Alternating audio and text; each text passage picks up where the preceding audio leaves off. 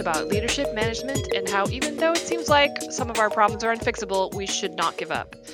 I'm Rachel Perkins, aka Pie or Pie Bob. I am into words, operations, cheese, and whiskey, and of course, leadership.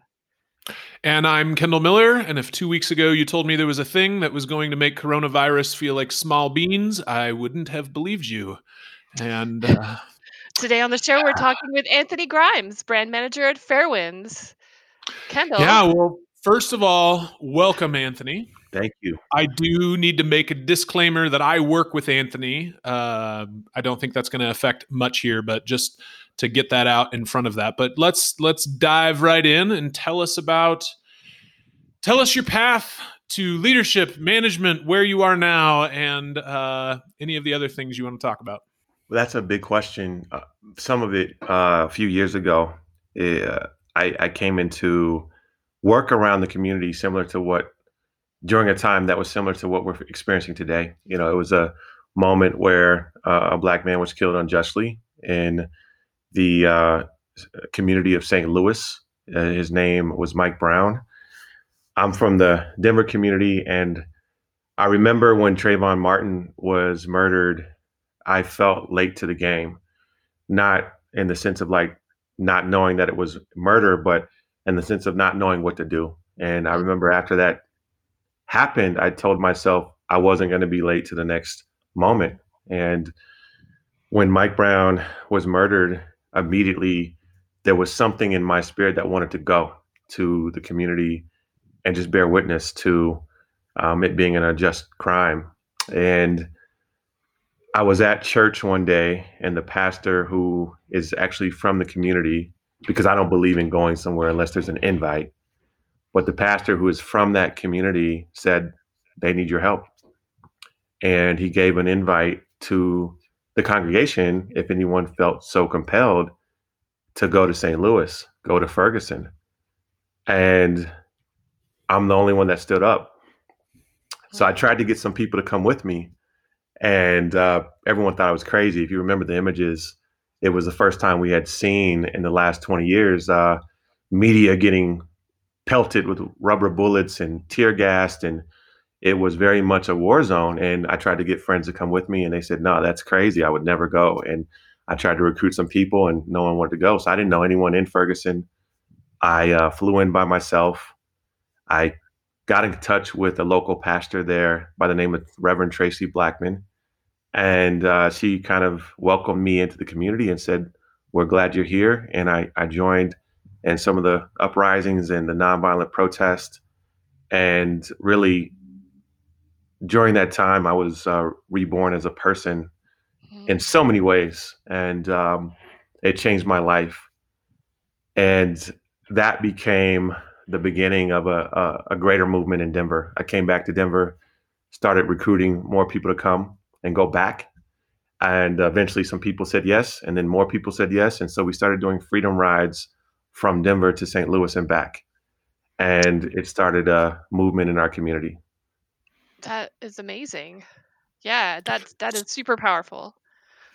So talk a little bit more about some of those things, Anthony. Before that, what kinds of things were you doing professionally? And when you did that, did you quit your job to go do that? How were you making money while you were in Ferguson?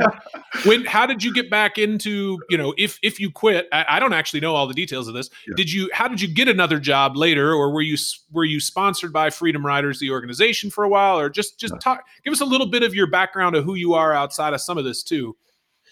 Yeah, that was community work, so it assumes that I was getting paid. And so that's like debatable as to whether or not community workers are getting paid. But I was fortunate enough to be in a place where I was at an organization called Mile High Ministries, which basically gave me leeway to create community projects from scratch and to fundraise for them. And so they became a nonprofit arm that allowed me to kind of just play around and experiment with different community impact projects. And so I was working there at the time and didn't have to quit my job necessarily, but they allowed me to pivot towards having the freedom to do that.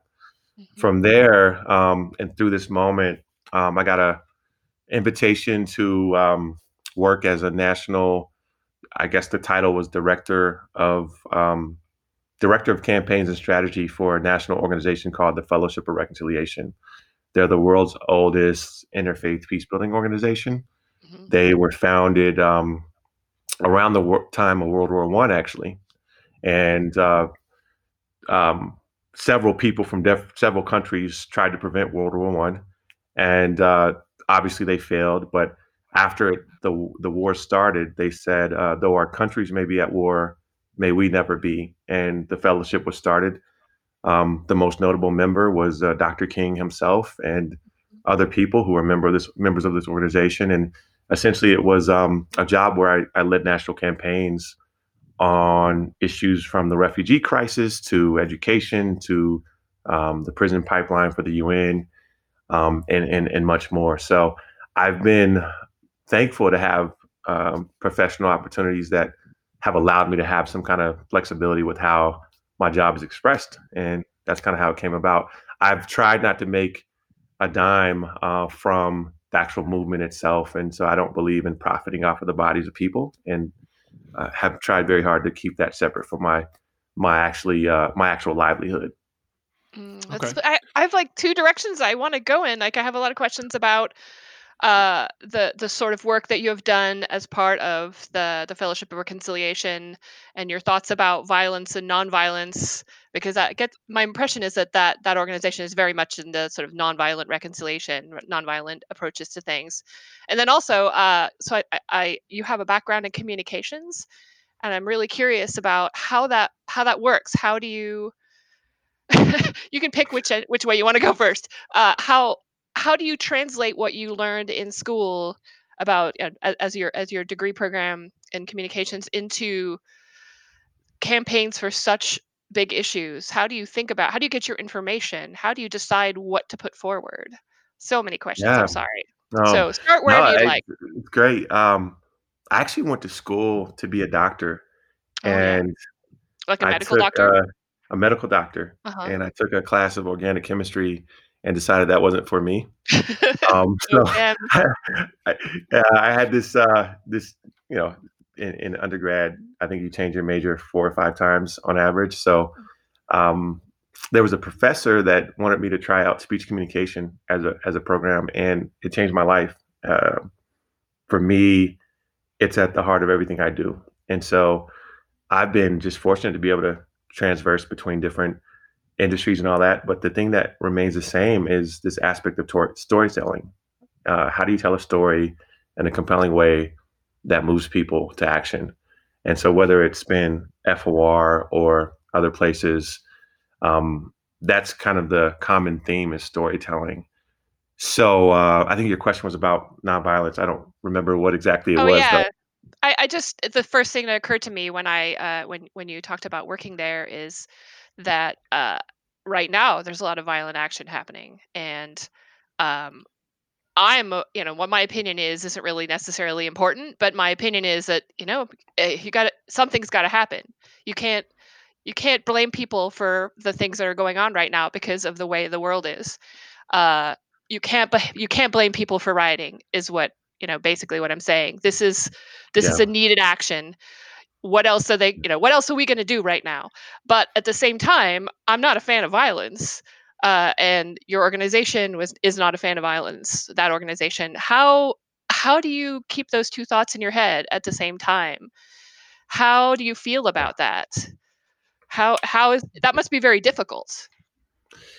Dr. King, who I mentioned, was a notable member of the fellowship, and one time he went to Watts, and this was shortly after the Watts riots had started.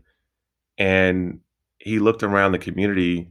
It was a community that was in flames, and Mm, there was smoke all over, um, rioting, as some might say, looting, and mm. the whole community was in flames. And a young brother came to him and said, Dr. King, we won." And he looks around and says, "What do you mean we won?" And the kid says, "No, we won." And Dr. King said, "What do you mean?" And he said, "At least we've gotten them to see us now."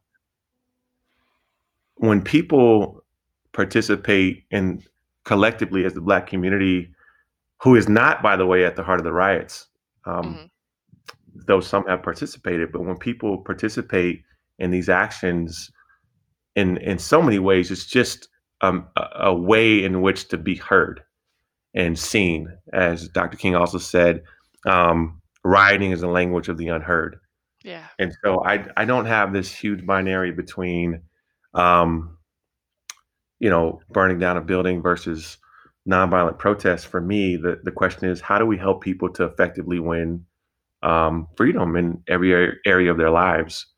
And so that's kind of how I see it. Is it's less so about morally saying that something's right or wrong, and more about having compassion for the why and the person themselves. And that's how I look at it. The context of it. The context. Right. And that's a good point. That's a good word as well. Mm-hmm. Well, so we got right into it. I'm sorry, Kendall. Well, there's so many things to talk about here that are interesting to me. I mean, normally this is a podcast about leadership, and I have questions about leading in crisis, putting together demonstrations, how you organized people, how you led people in the midst of what was going on in Ferguson, how you organized and led people to go from Denver to Ferguson, how you stay as a leader in the community post that. I mean, talk a little bit about the leadership side. And then, while this is about leadership, the title of the podcast is Authority Issues, and I have lots of questions about authority issues in this. But let's start with the leadership side and some of the practical, like, what does it actually look like, and what's good and bad, and what's hard about it? Well, Kendall, you work with me, so I have zero problems with authority. But kidding. But none of our guests have ever had problems with authority. Actually, you would be the first. I'm totally kidding. Literally every single person that's been on this podcast is like, authority is, I don't like that word. Hot potato, yeah. Yeah. Well, yeah. I'm used to the way I lead. My leadership style is very much about inspiring vision, and kind of I use this word like collective intelligence. So I'm not always the most intelligent person in the room, but I think what I love about what I tend to do is just bring people together who I kind of can inspire a vision amongst the crowd to solve a problem. And shortly after Ferguson, we came back, and a number of us drafted a document for the mayor of Denver, and there were a list of demands that we wanted to see in Denver that related to the issues in Ferguson. And we drafted this letter, and we gave it to the mayor. We didn't immediately hear back from him, so we decided that we were going to do a sit-in in his office. And we went to his office, about 300 of us, and we just laid down in his office, and we refused to leave until we heard about we heard directly from him regarding these issues. And they were everything from centering youth in public education to policing, all the stuff we're talking about now as a community. Back then, the mayor came out of his office finally and spoke to us and committed to the things that we wrote down. And so that began a series of conversations with the mayor, with city leadership, with the police chief at the time, Chief Robert White, and a whole bunch of other stakeholders around these issues in our community. So that bursted me into kind of the heart of these issues in my city. I was invited to give the keynote speech at our Marade. It's a new word in Denver, a word that we coined in Denver, rather. It's a combination between a march and a parade. And I was invited as the keynote speaker there one year, actually 2 years in a row. And to my surprise, I wake up after some of these things, and my picture was on the front news of the paper. That wasn't what it was about, but that was affirming to some of the stuff that we as a group had accomplished, and that this was a movement that the city began to get behind. So that's kind of the genesis of a lot of the things that we did in the community as a team. Mm-hmm. And I'm curious, just your general feeling about what's going on right now. Does this feel disheartening that we're still talking about this? Does it feel encouraging that it's getting more attention than normal? Do you have optimism that real change is coming, or pessimism that this is just, gonna entrench people on the side they're already on? Like there's times where I feel really optimistic, like I'm hearing people talk about systemic racism that I don't think have ever said those words or thought about it ever.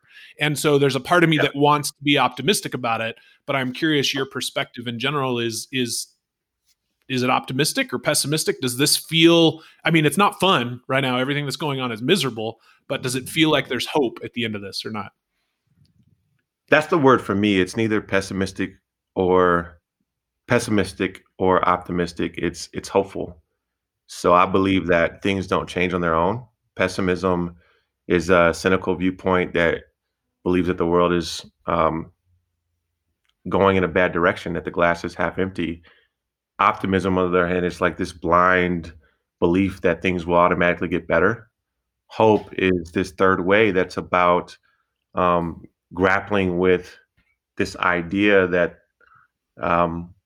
we can make change that it affects the world that we are in. So everything around me, one of the like foundational ways that I see the world, and it relates to leadership, is that everything around us was at one point done. It can be undone and redone. We can remake things because nothing is stagnant. And so this moment is vital for the health of our whole democracy. This is America is a big experiment. And it had never been done before in the history of the world, to take all these different people from, and I'm skipping over slavery and I'm skipping over the genocide of Native American people.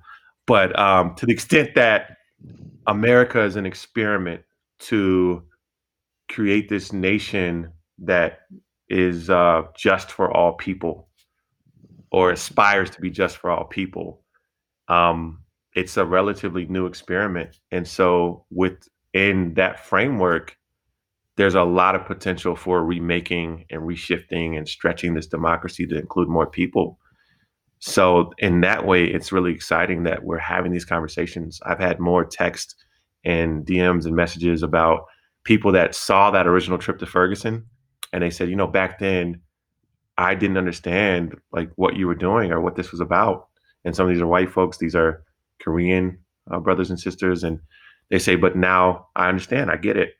It took this to open my eyes. And so that's a very affirming place to be, but we have tons of work to do. And my biggest part right now in the movement is more behind the scenes. And it's just been about elevating the conversation. This is not about police getting a few more body cams. It's not about more accountability after someone is murdered. This is largely about rethinking how we do policing in our country, rethinking violence towards Black people. And so the task at hand is a lot bigger than a lot of people want to admit. But with the right amount of work, with the right amount of listening, with the right amount of restructuring of power in the right places, I think we can make a huge difference. That's gonna make this world look vastly different in 20 years than it did 20 years before. Yeah, it sounds like you're taking the long view, right? You're Yeah. very patient. I'm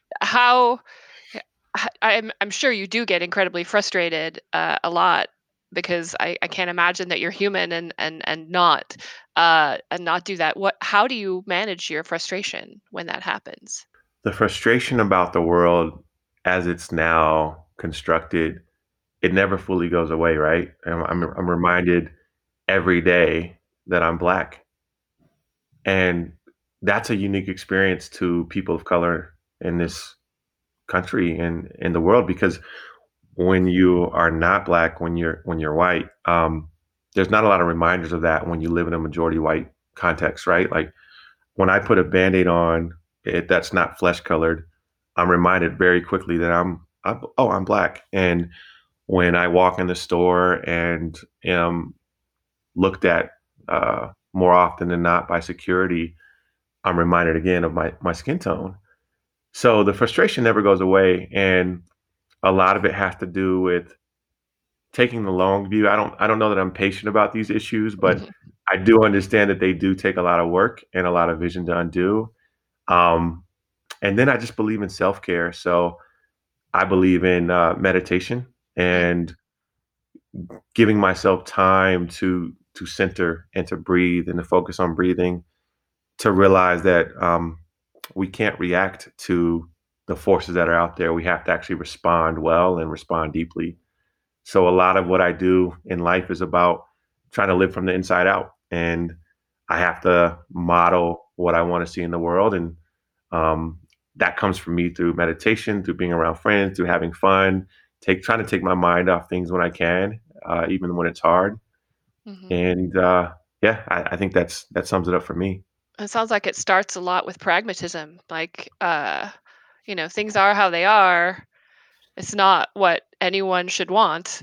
But they can only change slowly. Like they should change fast, but it's not going to happen that way. So might as well orient yourself to that reality and make progress rather than set everything on fire. Although, ah, I'm such a fan of that mental image right now. But yeah, it sounds like your pragmatism has served you well as just your general sense of I'm right and positioned in this world in the right way. It sounds like.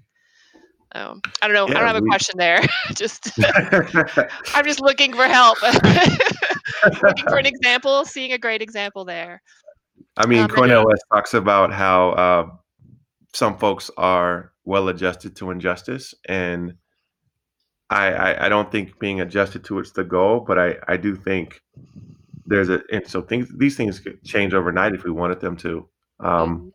and so there's this constant balance, I think, between calling out what is and holding hope out for something better. And that's a dynamic tension that I kind of walk with, is what is and then what could be. And those two things never leave. And where did you learn that? What part of your history that we've been talking about brought you this wisdom? Oh boy, I had a great mother, and I have a great mother. Her name is Like, yeah. oh no. No, I didn't mean to say it like that. So my mother is the bomb, and she raised me well. I come from a family that is from the South, the deep South, and she had 8 brothers and sisters, and they grew up poor in sweltering poverty in the South, and kind of migrated to Denver together. And I just learned a lot of lessons from her growing up. I was fortunate to grow up in a great neighborhood in Park Hill where it felt a lot like a village. And it was back when neighborhoods were, uh, I guess, when we all kind of looked out for each other a little bit more. I don't want to talk like I'm too old. I'm a millennial, but at the same time, like, I think that's changed from today. Like, people used to be outside a lot more. And then I've just been fortunate to have great mentors. So as it relates to leadership, I believe you can't teach what you don't know. So I've been very upfront with people that are doing things well and doing things in a way that I want to mimic, and saying, like, can you teach me how you did that? So one of those people, back when I was doing more of the out front, on the ground organizing, was a scholar and a man by the name of Dr. Cornel West.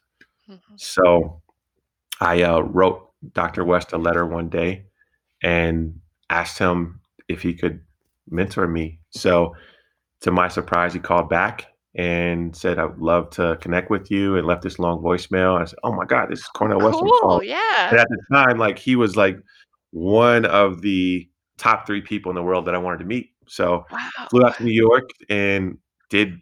I was Cornel West's special guest one day in New York, in Manhattan, and went around and traveled with him as he spoke different places. We had a 4-hour conversation.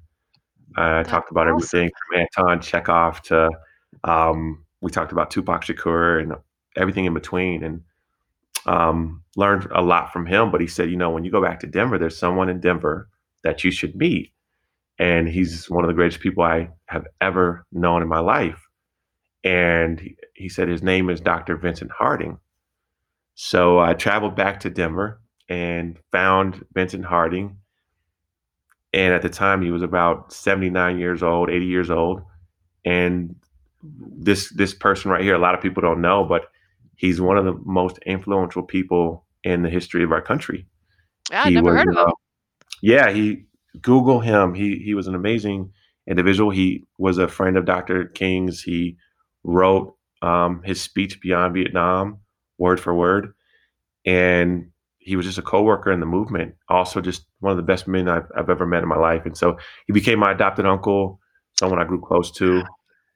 And one of the like most affirming things I learned from Dr. Harding is at the time, I've always been a person that has been involved with a lot of stuff and didn't always know how to focus it. And Dr. Harding really affirmed this passion in me to do more than one thing, and just said that I don't have to lock myself in a box. That I can carry all those things and do them well, and maybe create a new model for how to do those things in today's world. And so, really thanked him for that. He passed away a few years ago, 5 years ago, I think, by now. But one of the most influential people in my life, and I've just been blessed to have really good mentors in my life. That's amazing. So you've gone and sought out mentors. I mean, there's a lot of people who sort of hope they stumble into them, and this has been something you've been intentional. It's so much so as to get on an airplane and fly to New York to spend a day with someone. Yeah, I believe in mentorship. I really do. It goes both ways. So I've had a lot of great mentors, and then I try to pour back. And so I believe in just taking my time and giving back to my community. And I never want to think that like I've made it to the point that I don't have to reach back and help the next person. So I try to search for mentors. I try to look out after people who maybe view me as a mentor. And I don't even like to call myself a mentor. I just say I'll be your friend, and you can learn, and I'm learning alongside of you. But if there's some things I can help with, just let me know. Yeah, we're touching on that authority issue thing there, aren't we? I think so. So, Yeah, I think that might be the theme of the show a little bit. so let me go ahead and ask you that question right now, since we're talking about it. How do you feel about what is your relationship with authority? How do you feel about having authority over other people, and how do you feel about people having authority over you? I have always been a person who, by nature, is a bit of a rebel, and the authority for me is a interesting concept. Authority is not something that's fixed. We grant authority. Usually, our social mores create systems of authority, but they're not always fair, and they're not always something that they shouldn't be something that's stagnant. I think authority should be questioned. Authority should be interrogated. Why do you have authority? Why is this the way?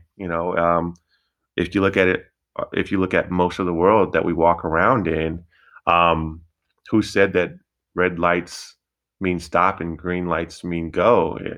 In Mexico, the driving rules are different. Here in the United States, we drive on the right hand side of the road. In Europe, it's the left hand side of the road. So there's all these different things that we create and construct that spell out authority. And I think part of the problem is when we view that authority as by nature fixed. And so I think that I'm always questioning, who authority is helping, who benefits from it, and who doesn't, who's locked out of it.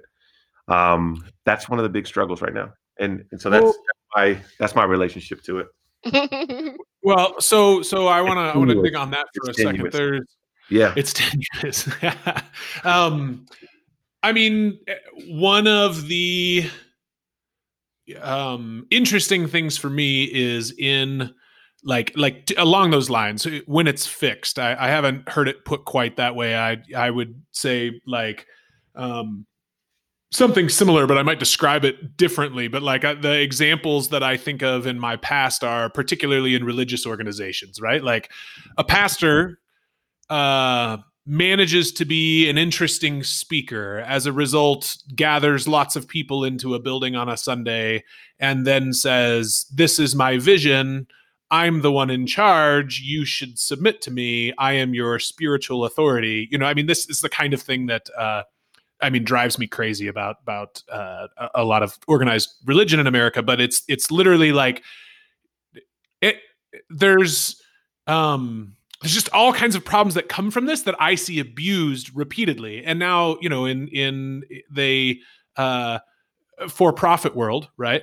There's very, very clear goals. This person's in charge because we think this person knows how to make us the most money, right? Full stop.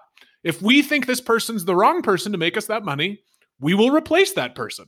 Now, the objective is at least much, much clearer to me, which I think gets rid of a lot of the problems, interestingly. Now, there's still other problems, and like that fixed authority. I don't know. It's a really interesting word that you use to describe that. I just think that's really interesting that a lot of the problems that I have with authority are when it's positional rather than simply earned. And, when somebody walks into a room and speaks with authority, whether they're the person in charge or not is a different situation, right? And people give authority to that person because they trust that person. They like that person's opinions. They like the way they voice it. They seem like they're not an asshole. Those kinds of things are a different dynamic when it's sort of fluid. I don't know. I mean, that gets into some of the issue too. I'm not an anarchist. If anyone's listening, I'm definitely not an anarchist. I do believe in leadership, and I do believe in structures that leaders can create to help the most amount of people, right? And so, having someone in charge that has a vision to lead a product development or a company, those are good things. I think that today, though, you said the word profit, or you actually said the word who can be responsible for making the most money. Mm-hmm. I think part of today, what we're wrestling with as a society is this idea of profit and redefining what profit is. And so, companies, it's no longer good enough just to make the most amount of money possible and to increase their share. It's the challenge now is like, how do we be profitable in every sense of the word as a company? How do we profit our employees? How do we profit people? How do we profit our environment? And so on and so forth. And so this gets into some of what we have to task ourselves with as leaders is to constantly question, is what I'm doing actually, how's it impacting people? What's my digital footprint? Or sorry, I shouldn't say it like that. What's my environmental footprint as a company? Sure. When I profit from this, who is that on the back of? Is this a pure profit, or is this something that is taking away from someone else? And so these are all the questions that would be good to ask ourselves as leaders and as companies form and continue. Well, and I want to be clear. I'm not condoning some of the processes that I see there. I want to be very explicit about that. But I have heard, it's actually a new concept to me. Just a couple of weeks ago, I heard a guy talking about redefining profit, like you're talking about, Anthony. And who are we taking money from? Like, who are we earning money from? Are we getting rich off the backs of the poorest people? Right? Well, this talks to the entire system that is in place now. This capitalistic system. Yeah. Let's redefine what capital is, because right now it's the way things are happening it's not working for just about everyone.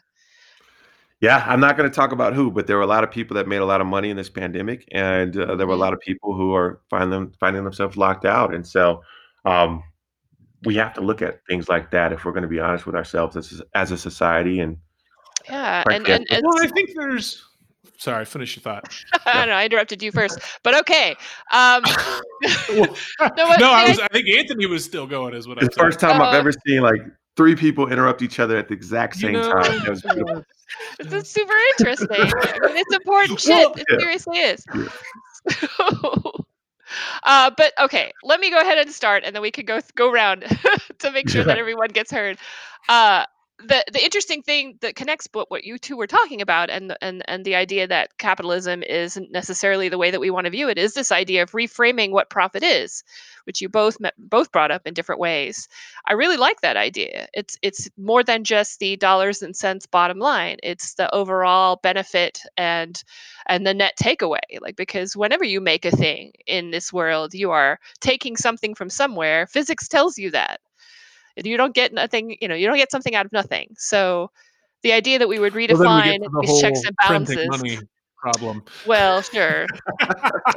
But yeah. Well, and I'll say that companies that are going to really thrive going forward from here in this moment in history, I think are the companies that will think like that more and more. Millennials and younger generation. I don't know what they call the generation after millennials. Is it I forgot what Gen it was. Z? Z. Gen Z? Yeah. Yeah. Gen Gen X? Zers.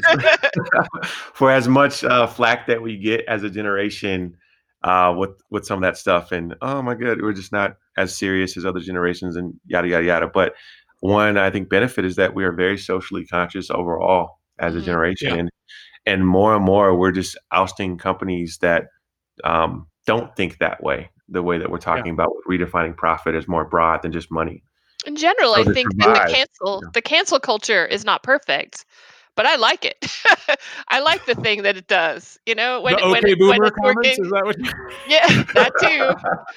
But yeah. yeah, well, I'm only 50, Kendall. I'm only 50. Uh, I'm not Uh, saying it to you. I'm saying that's part of the that no, well, I mean, that's actually exactly what I was going to say, Anthony, is I think that a lot of this is generational. That there's an older generation that says money full stop, and that the younger generation says no, we need to care about people, or it's not, and believes that it trickles down to that, right? Like people will vote with their jobs. Like we're going to build a company of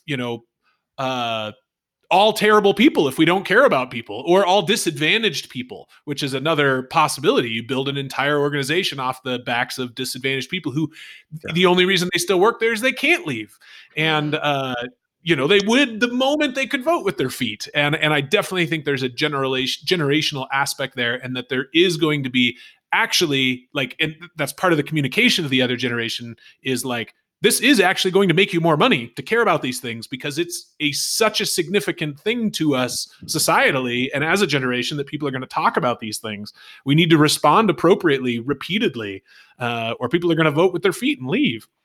Oh yeah, absolutely. I have an uncle who worked for United for like 30 something years. That's the only job he basically had in his adult life. And millennials, younger generation, we're changing jobs 2 or 3 times a year sometimes. 2 years at a company now is just unheard of. Forever. It's forever. And so, like, I heard this analogy: when a boomer walks in a party, the question is, where do you work? What do you do? When a millennial or Generation Zer walks in a party, the question is, where do you live? And so we're much more about community and experiences. And that's the real sign of wealth, if you will, in my generation. Is it's much more about experience, lived experience, your neighbors, caring, and all of that. And I think that's a valuable add to the whole pot of humanity. Absolutely. We are all right. We have a little Well, time left. Oh, go ahead, Kendall. we have a little bit of time left, but I want to ask the second part of that question. We talked a little bit about authority from one direction, but how do you feel about having authority over other people? Good catch. Yeah, I don't like to use that preposition of over. That's a tough preposition with me. Or even when people say, my people, when you have a team and you're leading a team, my people, that's a hard one for me. My employees. I like to lead with instead of over. So I choose that preposition instead. Okay. If we change the word to control, are you then comfortable with over? Okay, so what am I? It depends on how much you pay me, but one of my mentors, my ideological mentors, is Hannah Arendt, and so you have to look her up as well. But she was a humanist philosopher, and she said it: when we are in dialogue is when we are most human. And so I believe in like having a very dialogical approach when it's organizing or at a company. I like to ask a lot of questions, and so never want to assume that I am the authority in any area. I always have things to learn, and so that's a value of mine as well. Is like let's ask more questions of each other. Let's be more patient with coming up with ideas, and then when we have a bold idea, absolutely someone should take the charge and run with it. And I believe a good mixture between those two things is important. Mm-hmm. Yeah, Mhm. I like That's that. one of the things I love What's about being a tech writer is getting to ask a ton of questions about things. It is super useful, just in general to have come from that background because there's always more to understand. Yeah. It depends on your goal. It depends on what the output's going to look like. It depends on all sorts of things, but questions are always the beginning. And you have to And yeah. learn so much stuff in the course of like a month or a year yeah, even. yeah, I love it. It There's goes at always the speed of more. light. Yeah. Always more. Anyway, Kindle, carry on. Okay, well, so I mean, Anthony, you have a background that I respect in understanding how to interact with movements that are like this, that are taking place in a time, and I suspect are going to at some point pass, right? Like the momentum will pass, and I'm curious how. What's your advice to people wanting to be involved? Maybe people in general, maybe specifically white people. I mean, as I was talking with you about this just the other day, saying I know a Yeah. lot of white people that just feel paralyzed because anything I say is either too much, too little, or tone deaf.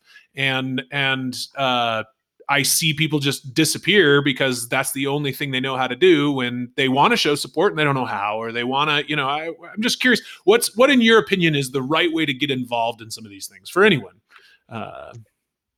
First of all, and this goes to the white community. I have plenty of white friends and even family. I didn't tell you that my adopted family, my godparents, are white, and they've loved on me since I was a boy, and they're woke. They get it. But first and foremost, you have to get off the fence.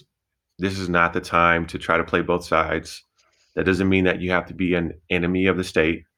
But what it does mean is that we have to position ourselves to stand on behalf of Black lives right now.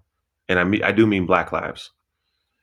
This all lives matter stuff is it's an Bullshit. umbrella term. And it's bullshit. I don't know if I could cuss on your Oh yeah, show, but we okay, can do that. we're doing cussing. We're pretty good Okay, at it. All the cussing we you want.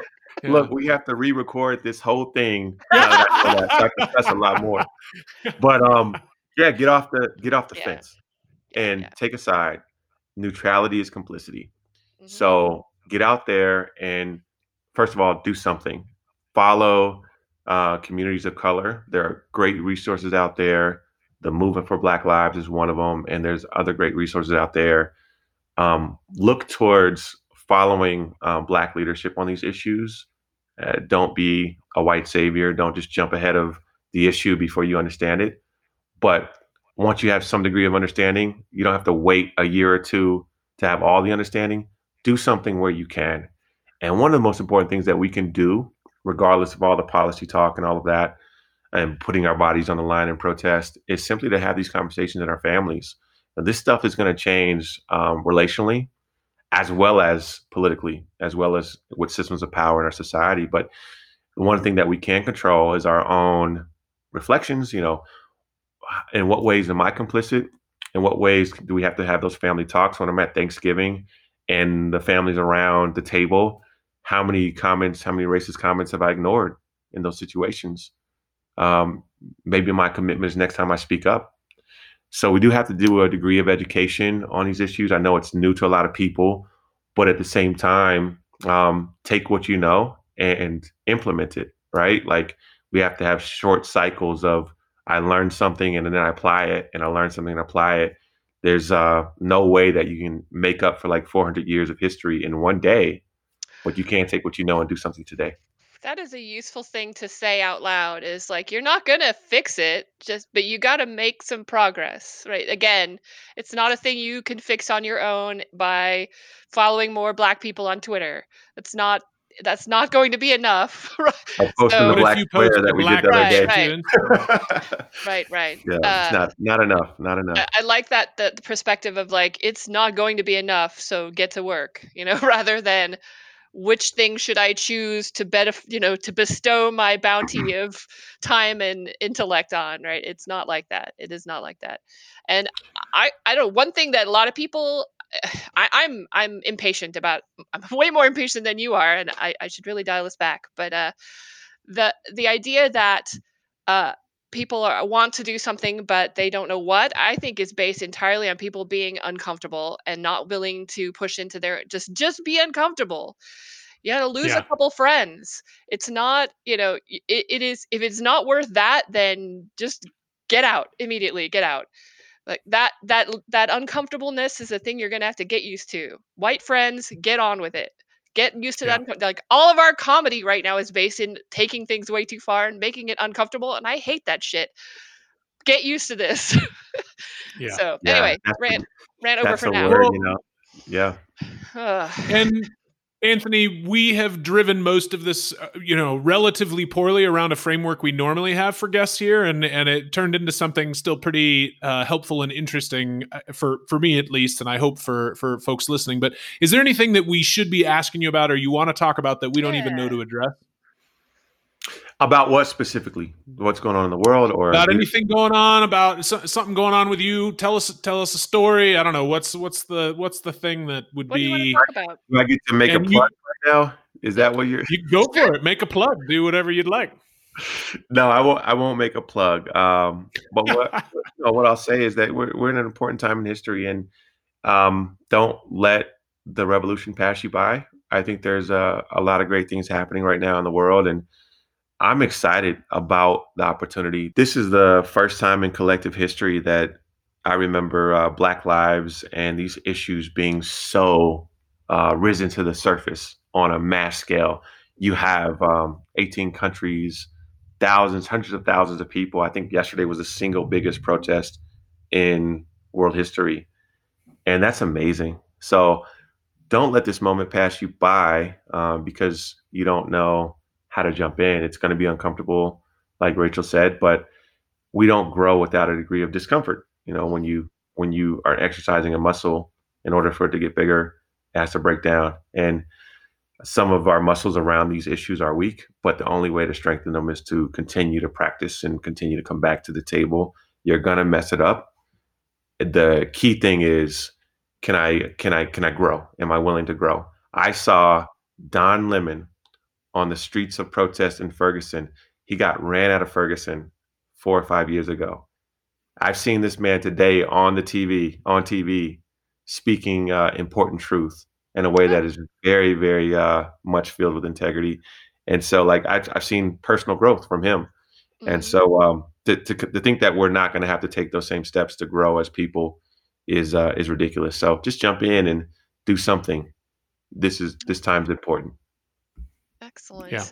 All right. I have a couple more questions for you. This is going to be, we're gonna go back to some of the normal questions on our podcast. And one is, when you're not working in all of this, and it's all probably all encompassing right now, and also don't forget, there's also the pandemic.